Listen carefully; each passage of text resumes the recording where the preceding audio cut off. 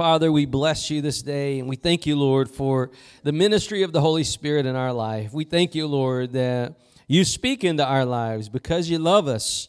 And Lord, we pray for that continuing work of the Holy Ghost in our life, that you would reveal truth to us, that you would take us deeper into communion and fellowship with you, Lord, that you would strengthen us and refine us. And Lord, we pray just for that the Spirit to be at work in this church, Lord, that we would not leave this place the same way that we came. But I pray, God, that you would not only place a deposit in our life, but, Lord, that you would transform us, that you would change us, God. There would be something different about us this day. Lord, I pray this morning for that anointing to preach and teach as you desire. Lord, we ask, Father, for that anointing that we can hear and receive everything that you have for us this day. Lord, we ask for that anointing to flow in this place. Open our eyes and our ears to your word, Lord. Let that anointing produce change in us. And Lord, we ask this in the mighty and matchless name of Jesus Christ our Lord. Everybody says, amen, amen. Well, hallelujah. This morning we're in 1 Peter chapter 2. One of the things that we're going to get into this morning is one of the callings that God has on your life is to be set apart and to show forth His praise. You know, a lot of times we get misconstrued and we think our purpose in life is to vote for the next president, or our purpose in life is to lay up a money tree for our kids, or our purpose in life is, to be something. No, your purpose in life is to know God, amen, to be set apart and to show forth His praise. And I want to ask you this morning, how are you being set apart, and how is God showing forth through your life? Because you're not going to be able to live like the world, act like the world, and do what the world does, and be set apart, showing forth His praise. Because God took you out of the world, and God placed you into Jesus. Amen. And if that hasn't happened, then you need to get saved. But the reality is there's a calling on your life, and that calling starts. I want to show you something in this passage here, and we're going to develop this out because this actually goes all the way back to a story I want to share with you about David this morning. David was one of the mighty kings. He was the king, the one that followed King Saul, and he was the one that had the heart after God. He messed up. He had some mess ups, and God brought him through those things because his heart was for God. Sometimes we can mess up and sometimes we miss the mark, but if we have a heart for God, we'll listen to His words. We'll listen to the convicting voice of God, and we'll come back to that place where we are sorrowful and broken and repentant, and God can do a work of restoration in our life and bring the mercy and the grace that we need. But if we don't have a heart for God, and if we're not repentant, then we won't see those things in our life. This morning, I want to share with you God's call on your life to be set apart and to show forth His praise. That is definitely one of the things that David did in his life. He was set apart for God, for His work, for His glory. And I hope and pray that that's the case for you this morning. Let's read this passage in verse number 9. So 1 Peter chapter 2, read with me. We're going to read verse 9 and 10. It says, "But you are a chosen generation, a royal priesthood, and holy nation, a peculiar people, that you should show forth the praises of Him who has called you out of darkness into His marvelous light, which in time past were not a people, but are now the people of God, which had not obtained mercy, but now have obtained mercy." One of the things that I want you to see in this passage is that at one time you were not a people of God. At one time in your life. So if nothing else you ever hear today, you need to know at one time in your life you were not the people of God, but God had mercy on you, and now you are the people of God. Amen? Can I get a witness? Are you the people of God today? Amen. So if God never does anything else, He did something for me that I couldn't do. He took me out of my helpless condition. He took me out of my lost condition, and He brought me into His family. He adopted me into the family of God by the blood of Jesus. Amen. And one of the things that we see in this passage, though, is that we once were not a people. How is it that God brought us into His family? I'll tell you, it's summed up with one word: mercy. Mercy. God had mercy on us. Amen? God has mercy on people today. A lot of people, they don't want to extend mercy to others. But you know what? God extended mercy to you. God extended mercy to you when you were bound up in your pride. God extended mercy to you when you were a fornicating drunk. Or God extended mercy to you when you were a thief and a covetous person. God extended mercy to you. God had that door of salvation open for you, and that door of salvation is still open today. The lost still go to hell? Come on. Do the lost still go to hell? Amen. If they die without Jesus, that's exactly where they go. But God has mercy on them and wants to save them, just like He did us. The part I want you to see in this is that at one time, you were not a people. There was a point in time when David was a nobody in Israel. There was a point in time when he was overlooked and forgotten, when he was neglected and he was unuseful for anything in the kingdom of God. He was too small of stature. He didn't have the right name. He didn't come from the right lineage. There was a nobody. He was nothing in the kingdom of God. But something changed. God had mercy on him. God saw something. Amen? God saw his heart. And you know, that's the reality, is that God sees our hearts. Even this day, God sees our hearts. And if we want to see His mercy at work in our life, we've got to make sure that our heart is where it needs to be with God. Because that's exactly what God's looking for in you. God don't have a pen and a paper checking your attendance this morning. Amen. He's not seeing if you can sing on key this morning. Hallelujah. He's looking past your attendance, and He's looking past what key you sing on, and He's looking right into your hearts. You want to move the heart of God? Get your heart on Him. And one of the things that we fail and we forget so much in our culture is God wants to show this same mercy on this generation. God wants to use you. Look at that in that verse 9. He said that we should show forth the praises of Him. God wants to show forth His praises through your life.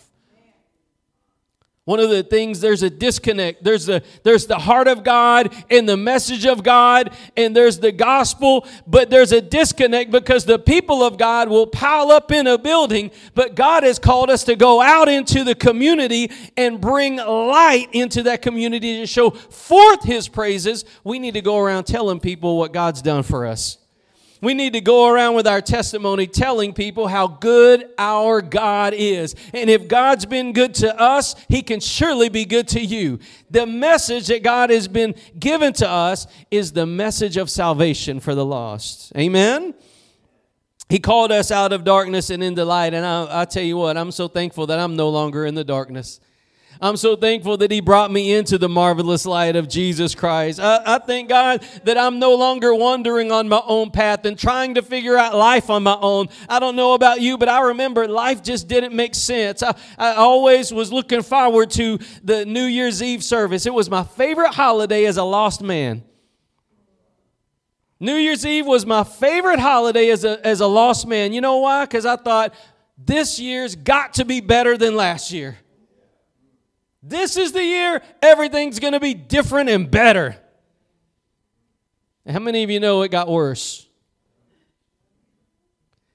It never got better until I got Jesus. I mean, it just continued to get worse. It continued to get darker. I continue to get more bound up in my sin. I continue to be worse than ever before until I turned to Jesus. But I thank God somebody knocked on our door and invited us to church. Amen. I thank God for it. God used those people that witnessed to us, and God brought in a harvest. Amen. And you know, God wants to do the same thing through you. God wants to do that same thing. But I remember what it was like to be in that darkness, and I remember what it was like to have no hope. And I now know what it means when God says we should show forth His praises. That means we need to tell people what God has done for us. And you may say, well, I'm not an evangelist, and I'm not good at articulating it. Well, let God be God. Let God do what He needs to do in you. You know, Moses started that out with God. He said, well, I can't talk. And God said, well, bring your brother. I'll talk through him. You keep giving excuses, God will make a way. God will bypass you if He needs to. But don't limit God. Don't say, well, I can't. Well, I serve a God that can. Amen. It's never been about your ability. It's been about God and your surrendability. And if you'll surrender to God and let God be God in you, what you'll see is God will begin to show forth through you His praise. And what our generation needs out there today is they need to see the light of Jesus. They need to see that there's hope at the cross for them. They need to see that God has not forgotten them, that God has a plan for them. This generation, listen, is lost as a duck. But it's not outside of God's means. It's not outside of God's ability to save. It's not outside of God's ability to start a revival right in the middle of this wayward, lost, carnal, mixed up, messed up generation where they're perverting children in schools, where they're chemically castrating little boys, where they're abusing people right and left, where all of this ungodliness is going on. God still has the ability to move. God still has the ability to get a harvest. See, our job is not just to point fingers at people. Our job is to be useful for the kingdom of God, that He can show forth His praise through us.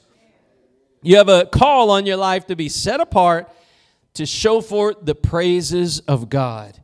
And we're going to develop this out, but that is the calling of God on your life. A lot of times people, especially younger folks, we don't know what our calling is. And then us older folks, sometimes we have situations in life that happen and we're like, well, what am I supposed to do now? I thought life was going to be like this, and now here I am like this. Now what do? You show forth His praise. That's what you do. You let the light of God shine through you. You let God be God. As John the Baptist said, I've got to decrease so that He increase. Let God do that. Why don't you let self come down a notch and let God just be more glorified in you? Amen. Be set apart to show forth His praise and watch what God wants to do in your life. But I want to tell you something. It starts not with what you do, but it starts with what God's done in you. That's where it starts at. You see, I can get up here and holler and, come on. But it starts with a burden on the inside. It starts with you knowing that God's done something for you that you couldn't do. Go back and read that verse. He said, we once were in darkness, now we're in light. I once was not in the family of God, now I am. I once was not a people. You know what? That does something in me. And you see, one of the things that a lot of people do, they just skip over stuff, especially when you go in church and you hear a message, you'll hear something, that's good. And then you go on to the next thing. You go, oh, that's okay. You go on. But the thing is you need to meditate and marinate. Let the Word of God do something in you. You really need to take a step back and say, wait a second. I at one time was not the people of God. But God had mercy on me. And the more you meditate on the reality that you were lost and you were away from God and you were outside the family of God, but God had compassion and mercy on you, it'll begin to stir something on the inside and you'll begin to show forth His praises. See, that's from that inward work that God does in our life. Like I said, we can sit up here and holler and scream and, tell people, get in gear, but it starts in the heart. It starts with the mercy and the compassion of God at work in our life. Amen. And I thank God so much for people. I'm so thankful that I pastor a church of people that are thankful for the work that God's done in their life. Amen? But I want to tell you something. I'm more committed than ever to show forth the praises of God in my life. I want that light to shine brighter in my life tomorrow than it is today. I'm not satisfied with what I've done for God. I'm not satisfied with where I've been for God. I'm not satisfied with where I am. I want more of God, and I want His glory to be seen in my life. Amen? I want more of God in our generation. I'm not satisfied with a generation that doesn't know its right hand from its left hand. It doesn't know if it's a boy or a girl. It doesn't know what's good and what's evil. It does not know, and I'm not satisfied with that. And the more that we see this burden develop in the church, the more the world will begin to see the praises and the glory and the mercy and the compassion of our God. Oh man, one of my favorite stories in the Bible is Zacchaeus. Y'all remember Zacchaeus, the wee little man? Some of y'all went to Sunday school and it shows. Zacchaeus was that wee little man. Everybody else didn't see him, but Jesus did. Jesus did. Turn with me to Luke 17. Let me show you about Zacchaeus. Luke 19. Turn with me to Luke 19. Verse 1. How many of you ever felt forgotten? Overlooked? Not important? Useless? A lot of people feel this way.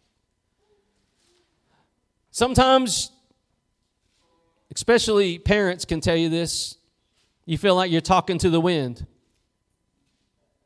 Goes in one ear and out the other. Nothing you say makes a difference. Sometimes in life we can feel like that. We can feel like no matter what I do, nothing's going to change. Nobody listens to me. We feel like we're powerless to change the situation. We feel overlooked, forgotten and neglected, not important and useless. Zacchaeus wanted to see Jesus. Evidently, somebody had told him about Jesus. Evidently, there was one of you guys was back in there. One of y'all that likes to share the gospel. One of you guys that are lighthouses for the gospel. There was somebody back in there that was telling Zacchaeus about a man named Jesus who was the son of David, all right, the Messiah. He's around and he's doing these things. And Zacchaeus wanted to see Jesus, but he couldn't because of the crowd. Verse 1, chapter 19, it says, Jesus entered and passed through Jericho. And behold, there was a man named Zacchaeus, which was the chief among the publicans, and he was rich. He was a thief, by the way. That's what he means. It says in verse 3, and he sought to see Jesus, who he was, and could not for the press because he was little of stature. And he ran before and climbed up into a sycamore tree to see him, for he was to pass that way.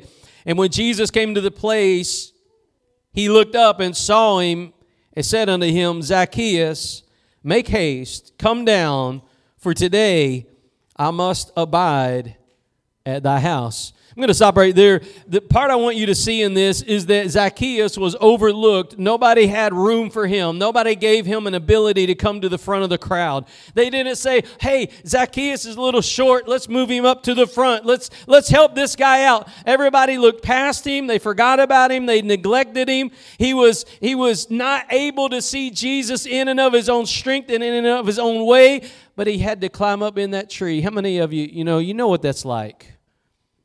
You know what that's like. And this is the part I love. Jesus is enthroned by many people. As Jesus is going and the crowd's there, I mean, think about this. There's so many people that Zacchaeus could not even see Jesus. How many people were there? There were so many people around the man of God. There were so many people around him. And yet he saw one person in particular. He saw one person in particular. I want to tell you something. God will look past the crowd. God will look past the proud crowd. And God will put His eye on that heart that yearns for Him.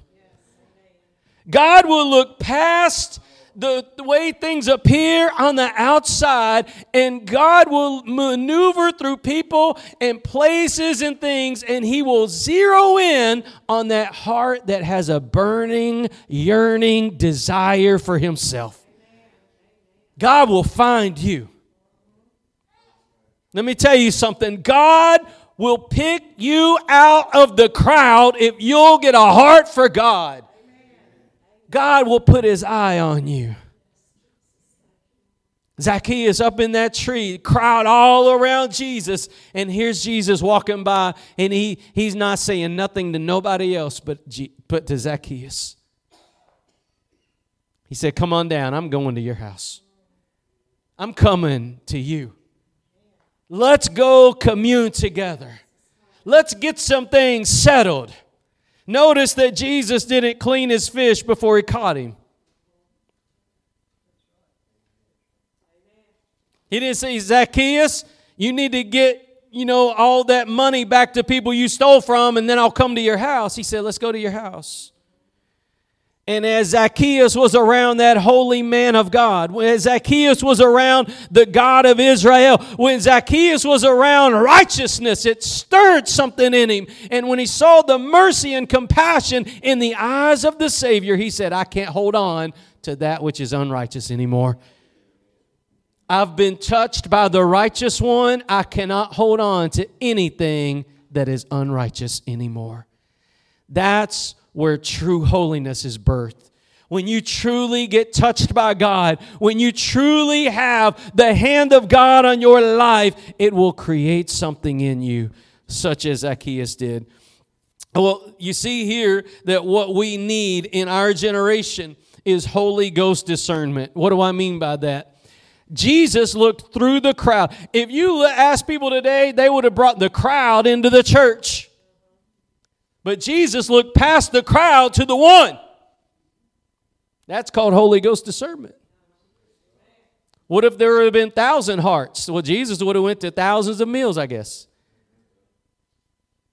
But you see, we have it backwards. We look at the crowds, but Jesus looks at the one. He looks for the heart. Amen. He's willing to look past those others. And you may say, well, why would Jesus look past? We'll get there. Don't get ahead of me. I'm going to show you exactly why. But the part I want you to see in this message is that Jesus looks where people can't see. He sees brokenness. When everybody else sees the makeup and the lipstick, and everybody else sees the tie and the suit, everybody else sees the nice car and the beautiful home, Jesus can see the brokenness. Jesus can see the hypocrisy. Jesus can see the heartache, the lost condition. But see, in the natural, you can't see that. We're talking about things in the spiritual realm. You can't see into the spirit with the natural eye. Jesus was able to look past what appeared in the natural, and He was able to look right on into the spiritual part. And I want you to know that Jesus hasn't changed. How many of y'all know that we serve a God that changes not? Amen? Amen? We serve a God that changes not. And so if the same Jesus can look past the natural outward appearance of everyone and see right into the heart of everyone, I want you to know He's doing that right now. This very moment, He's seeing right into our hearts. Amen. I mean, we don't need to say, "Oh, hold on, let me get some things right." No, He's already seen your heart. He sees all. Everything's naked and bare before God. And as he's walking through Jericho, everything was naked and bare before God. He saw the people. He saw them. How many of y'all know that sometimes people give you those, oh, here's Jesus. Oh, they give him all this adoration, but it's all lip service. It's all coming from a place of duty, not devotion. I know I need to say something, so let me say something. I'll get in trouble if I don't. Duty. But there was one person there that got his heart. That devotion. Jesus saw devotion. And you know what? He does the same thing today. And here's the beautiful part. Jesus, in that moment when he saw the heart of Zacchaeus, he said, all right, let's commune together. You know what that tells me? It tells me that when we as the people of God will get our hearts right with God, what do we receive? Communion. Closeness. Nearness with God. That very near presence and power of God. The purifying influence. The peace of God. See, Zacchaeus got more than to see Jesus.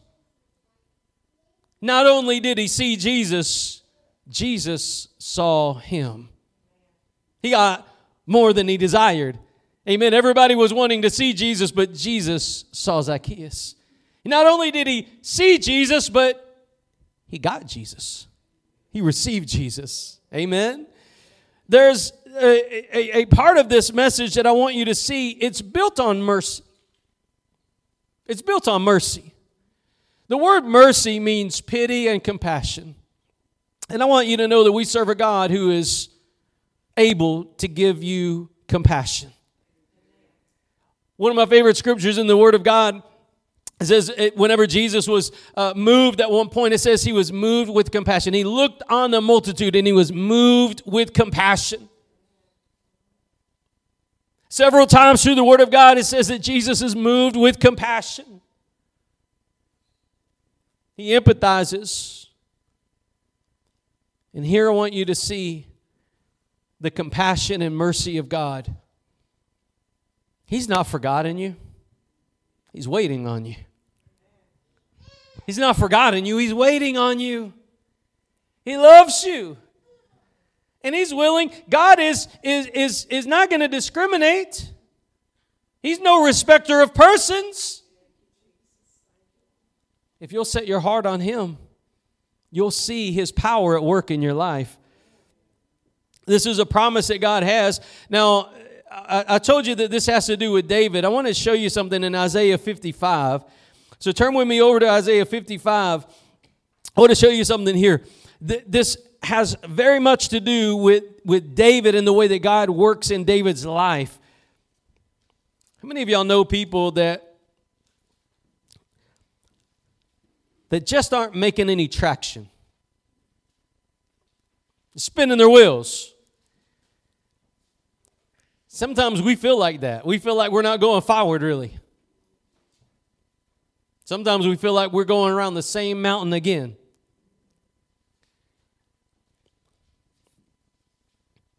I think it was A.W. Tozer. He preached a famous message called Rut, Rot, or Revival. He said, if you're in a rut, you either got to sit there and rot or you need revival. That's a very powerful message. The concept is the reality that sometimes we need that Holy Ghost smelling sauce. We need to wake up and realize we're in a rut. And there are many people in the kingdom of God that are in a rut spiritually. And that's a dangerous place to be. According to Tozer, there's two alternatives: rot or revival. You know God's good. He lets you choose. You want to stay in that rut, you're going to rot. It's a whole message in itself, but you'll rust out eventually. But on the same hand, if you realize you're in that rut and you cry out to God and you get your heart set upon God, there is mercy at the cross and there's still power in the Holy Ghost, and God will do a work of reviving that which was stuck. And what we need in our generation is we need a people that are filled up with the Holy Spirit, that are on fire for God, that are ready to go out and face, listen to me, an enemy with a fearless determination. Now, we'll dive on that later, but the enemy today is dark and depraved and knows his time is short, and we have to get a church that is fearless. And we will never be fearless in the face of the adversary until we get this right. You have to get this right. Otherwise, you're going to be over your skis. You're going to be like the sons of Sceva, out there rebuking devils in the name of Jesus and Paul. And that devil's going to say, Jesus we know and Paul we know, but who are you? You have to get this right. You have to get the foundation right. This part must not be neglected. Verses 1 through 4. It says, Ho, everyone that thirsteth, come ye to the waters. And he that hath no money, come ye, buy and eat. Yea, come, buy wine and milk without money and without price. Wherefore do you spend money for that which is not bread, and your labor for that which satisfieth not? Hearken diligently unto me, and eat ye that which is good, and let your soul delight itself in fatness. Now, let's stop right there for a second. We're talking about natural versus spiritual food. We're talking about God supplying not the natural, but the spiritual. Many people today, they labor for the natural. They work like a dog for a paycheck. Many people today, they labor for the natural. And yet the spiritual is neglected. See, there's things that God has that you can't buy. He said, these things you buy without money. How do you access these things? He's about to show you. But you have to realize first and foremost that there is a spiritual food and a spiritual thirst that money cannot buy. There is a need that the soul has that only God can supply and the natural man cannot touch. It produces in us a humility to know there's a need greater than the natural world can supply. And that need comes from God. See, we don't need it from a psychologist. We don't need it from a psychiatrist. We don't need it from the government. We don't need it from a bigger stimulus check. We don't need it from this. What we need is we need the hand of God on our lives. That's what our greatest need is. I don't know what tomorrow holds, but I know that God can sustain me through the storm. Amen? God, listen to me, God fed Elijah by birds. He wasn't waiting on stimulus check from the king that served false gods. He was waiting on God to bring bread by the ravens. And if God can still do miracles today, if God can still open up the windows of heaven and pour out His blessings on His people, if He did it back then, He can do it today. So there's a need that is greater than the natural. And until you realize that, you're going to be lost. See, when Zacchaeus went up in that tree to see Jesus, there evidently was a burden in him to see something more than the natural man. I'm thinking he thought, is this truly Messiah? Is that man named Jesus that they said is the son of David, is this really Messiah? If he is, that's who I want. There was something evidently in Zacchaeus. He didn't want to just see Jesus so he could like take a picture and say, oh yeah, there he was. But there was something greater. It was something greater. You see, it says in verse 3 and 4 of this passage, it says, incline your ear and come unto me. Hear, and your soul shall live. And I will make an everlasting covenant with you, even the sure mercies of David. How many of you know that David received mercy in his life? David received so much mercy and grace. God actually has a name for the mercies that he gave David, the mercies of David. Might have that about us, right? That one was bad. There's the mercies of Kenny right there. But David had such a powerful testimony about God's goodness. He was able to show forth the praises of the one that bought him. He was able to show forth the praises of the God he served, even to the point to where his wife even despised how loud he was, how undignified he was. He was able to show forth the praises of his God, and he didn't care what people thought. He didn't care how it looked. He didn't care how it sounded. He was ready to show forth the praises of the one that loved him. And it all started when he was a young boy.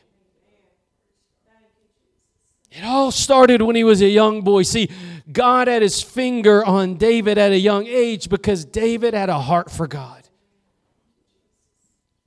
God saw past certain things. Look at this in verse 4. It says, behold, speaking of David, behold, I have given him, God has done this. Behold, I have given him for a witness to the people, a leader and commander to the people. David has been given by God as a witness to his mercy. Now, this is important, and this is the part I want you to see. God's been merciful to us, and God showed mercy to David, but it all started when David was a young boy. It all started back then. And how many of you need God's mercy in your life today? I want to show you something. God had compassion and pity on David, and God did something for David. God took him. He once did not have the family of God. He once was a nobody in Israel, and God took him out of where he was, and he brought him to where he wanted him to be. God did that. And the last passage I'm going to share with you today is that culmination on that, how David had this written of him. How is it that in the Word of God there's something called the mercies of David, the sure mercies of David? Because David struck a chord in the heart of God. David struck a chord in the heart of God. There was something that David did that moved the heart of Jehovah Jireh, that moved the heart of Jehovah Shalom, the one that moved the heart of the Holy One of Israel. David was just a man. And you know what? It's within your ability to move the heart of God as well. And it's not because of your talent. It's not because of your gifting. It's not because of your calling. It's because of your heart. If you get that heart right with God, you can actually move the heart of God Himself. God will be moved by you. The Word of God says that God's eye is on that sparrow, so we know His eye is on us. He knows how many hairs are on our heads, right? He cares for us. We can move the heart of God just like David did. I mean, how many of you know that Jesus even said that when there's one that's lost, there's more rejoicing when that one is found in heaven than over 99 that never were lost. The angels even rejoice in heaven when that prodigal comes home. I mean, God's heart is moved when the prodigal comes home. God's heart can be moved. And when we get our hearts back where it's supposed to be, we can move the heart of God as well.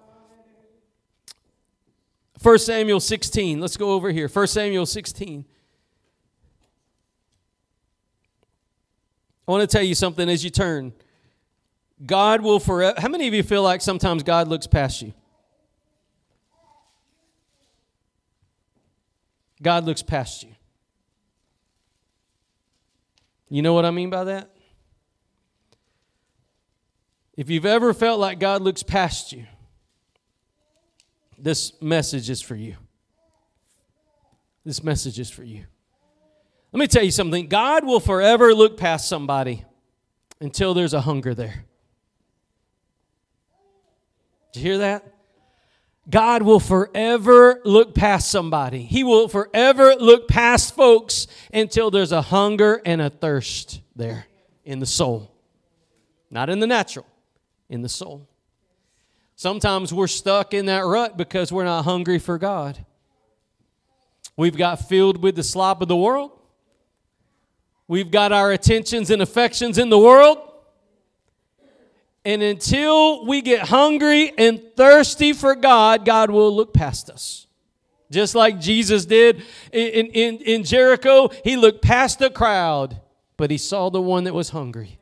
He saw Zacchaeus. He saw Zacchaeus. And I want to tell you this morning, I don't know where you are in life.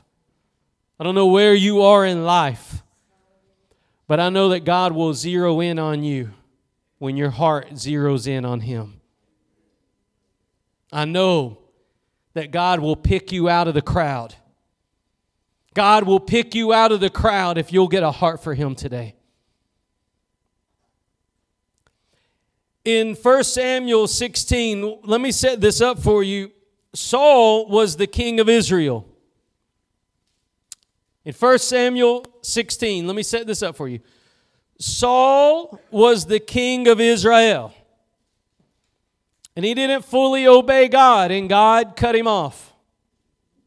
God was ready to raise up a new king. And this new king's going to come from Jesse's house. Jesse had many sons. And God told the prophet, go to Jesse's house, and I'm going to anoint my new king. So the prophet Samuel, who knows God's voice, by the way, the prophet Samuel comes to Jesse's house. It says in verse 6, it came to pass when they were come that he looked on Eliab and said, surely the Lord's anointed is before him. He looked on the first son of Jesse. He's tall. He probably had on a tie. He looked pretty. Probably smelled good too. And the prophet looked at this man and he said, that's got to be that one. That's got to be the one. They've got it all together. They've got it all together. You know, that's the enemy's operating procedure for you is to make it look like you got it all together when you don't. What did Adam and Eve grab after they sinned? Fig leaves. They tried to make it look like they had it all together. When the glory had departed, there was no more glory around them. They were naked and destitute before God, but they had to try to get something. Try to keep that look up when they were fallen. You see, a lot of people today, they try to keep that look up.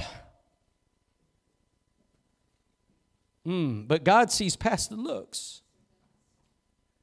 He looks down somewhere else. The prophet who's seeing with the natural eye, and he sees the beautiful outward appearance. He sees probably this guy is strong. He's probably articulate. He's probably smart because he dresses good and smells good, okay? Got to be the next king. That's how the natural mind works. Verse 7. But the Lord said unto Samuel, look not on his countenance. How many of you know this is important? Your countenance is the way you appear on the outside. You look across the church, sometimes people look sad, sometimes people look excited, sometimes people look bored, sometimes people look, like they're staring at the wall. But you know what? God looks past the countenance. Right? How many of you know you can't judge things by the way they appear on the outside? See, when you're talking to me and you're telling me something really important, a lot of times I'll look at the wall because I'm thinking. It may look on the outside like I'm bored and I'm not listening to you, but what I'm really doing is letting it digest. Are you with me? You see, you can't judge something by the outward. God told Samuel, don't look not on his countenance or on the height of his stature, because I have refused him. For the Lord seeth not as man seeth. For man looks on the outward appearance, but the Lord looketh on the heart. Now, we're about to tie this together. I want to show you something in this message, that there's a calling on your life, and that calling is to show forth the praises of God, to show how merciful God's been to you,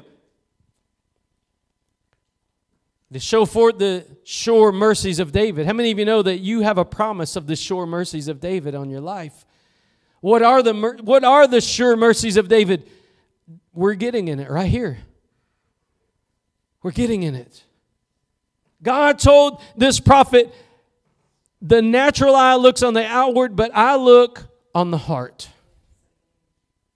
That tells every person that's ever been forgotten, every person that feels useless, every person that feels neglected, every person that feels, this is not my season. I don't know what I'm supposed to do right now. This tells every person in those places, your calling on life is to make sure that your heart's on God. To make sure that your heart's on God. God will forever look past us until we bring our hearts to Him. It says, he continued on through many of them. He called the next son of Jesse. Then the next son of Jesse. Then the next son of Jesse. Then the next one. God kept rejecting all the sons of Jesse. Verse 11, Samuel said unto Jesse, are here all thy children? He said, there remaineth yet the youngest. Behold, he keepeth the sheep. And Samuel said unto Jesse, send and fetch him, for we will not sit down till he comes hither. Jesse had kept back the runt, because when Samuel told him, I'm going to anoint a king out of your house, Jesse thought, well, surely it's got to be some of these finer looking, finer appearing men in my family. Surely it's not that runt, the youngest, the smallest, the one that nobody really cares about. He's tending the sheep, which is the lowest job you could have. He probably smelled like sheep. He didn't smell like Old Spice. He smelled like old sheep. He had mud on him. His face was probably had mud or some dirt on him. It says in verse 12 and 13, and he sent and brought him in. Now he was ruddy and with all of a beautiful countenance and goodly to look to. And the Lord said, arise and anoint him, for this is he. Then Samuel took the horn of oil and anointed him in the midst of his brethren. And the Spirit of the Lord came upon David from that day forward. So Samuel rose up and went to Ramah. Listen, let me share this with you this morning. God passed by everyone else to get to David because David's heart was right before God. And I want you to know that you can still move the heart of God today if you'll come to Him in humility. When the Word of God says in that previous verse that the sure mercies of David are a witness for you, I want you to know that there was times in David's life that he messed up. There was times in David's life that he sinned greatly. There was times in David's life that he did that which God did not want him to do. But there was something that he came back to. He said, you know what though? God took me when I was a nobody. God took me when I was nothing. And God brought me into His house. God brought me into His lineage. God did something back there for me. And it brought in him another level of brokenness and humility. It brought him back that mercy. He truly could say that mercy rewrote his life. he could truly say, God did something for me, and that brokenness and that humility that God did back then, it carried with David for his whole life. He was able, even as an older man that had failed God, to go back and say, Lord, take not your Holy Spirit from me. Lord, forgive me. Search me, God. Renew a right spirit within me. He had a heart for God because of what God had done. And I want to tell you something today. If you'll get a heart for God, it's because you'll know what God has done. See, for David, God took him out of the pasture and brought him in to the palace. He took him out of the pasture and brought him in to the palace. But for you, God took you out of darkness and brought you into light. God took you out of sin and brought you into glory. God took you out of the dominion of the devil and brought you under the kingdom of the Son. God took you when you were a nothing and gave you everything in Jesus. God did that at the cross. And you see, in the same way that David could look back at this moment and say, God looked past everybody else and he saw me and he brought me out of the pasture and into the palace. I want you to know that you look back at the cross and you say, it was at the cross that God had mercy on me. God bought me, amen, with his own precious blood. He didn't have to show me mercy, but he gave me mercy. And therefore, my life now is his. I will lay down my life for my Lord. Amen. You see, David was willing to lay down his life. He was willing to lay down his life because he knew there was a mercy that God gave him. Mercy means God's eyes on you. God had pity and compassion on David and brought him out of that pasture. How many of you remember what it was like to be in the pasture of the devil? I remember what it was like to be under the dominion of the devil. Amen. The Word of God says that the wages of sin is death. Amen. But the gift of God, amen, is everlasting life through Jesus Christ our Lord. The wages of sin, the payment as we stay in sin, as we remain in bondage, the payment that we rightfully receive is death. That's separation from God. That's separation from the goodness of God. That's outside the mercies of God. Outside the love. We're forfeiting those things that God has freely given us as we remain in sin. And there was a point in David's life that he was in sin and he was about to get cut off. But he had to come back in brokenness, calling on the mercies of God once again. And God renewed him. God renewed that Holy Spirit within him. God did a work inside of his heart because he had a heart for God. David is known in the Word of God as a man after God's own heart. And I want to tell you, he doesn't have to be the only one. Now, the Word of God's written and it's done, but our book's still going on. Could it be said of you that you have a heart for God? That you are a man or a woman after God's own heart? That you realize he could have left you in the pasture. He could have left you in the pasture, but he went to the cross. And now he's opened up for you. He's opened up for you the privilege to show forth his praises to a generation that's lost. To show forth his praises to a generation that's lost. This morning, I want to ask you about the mercies of God in your life. Are you operating in it? Are you operating in it? Do you need it?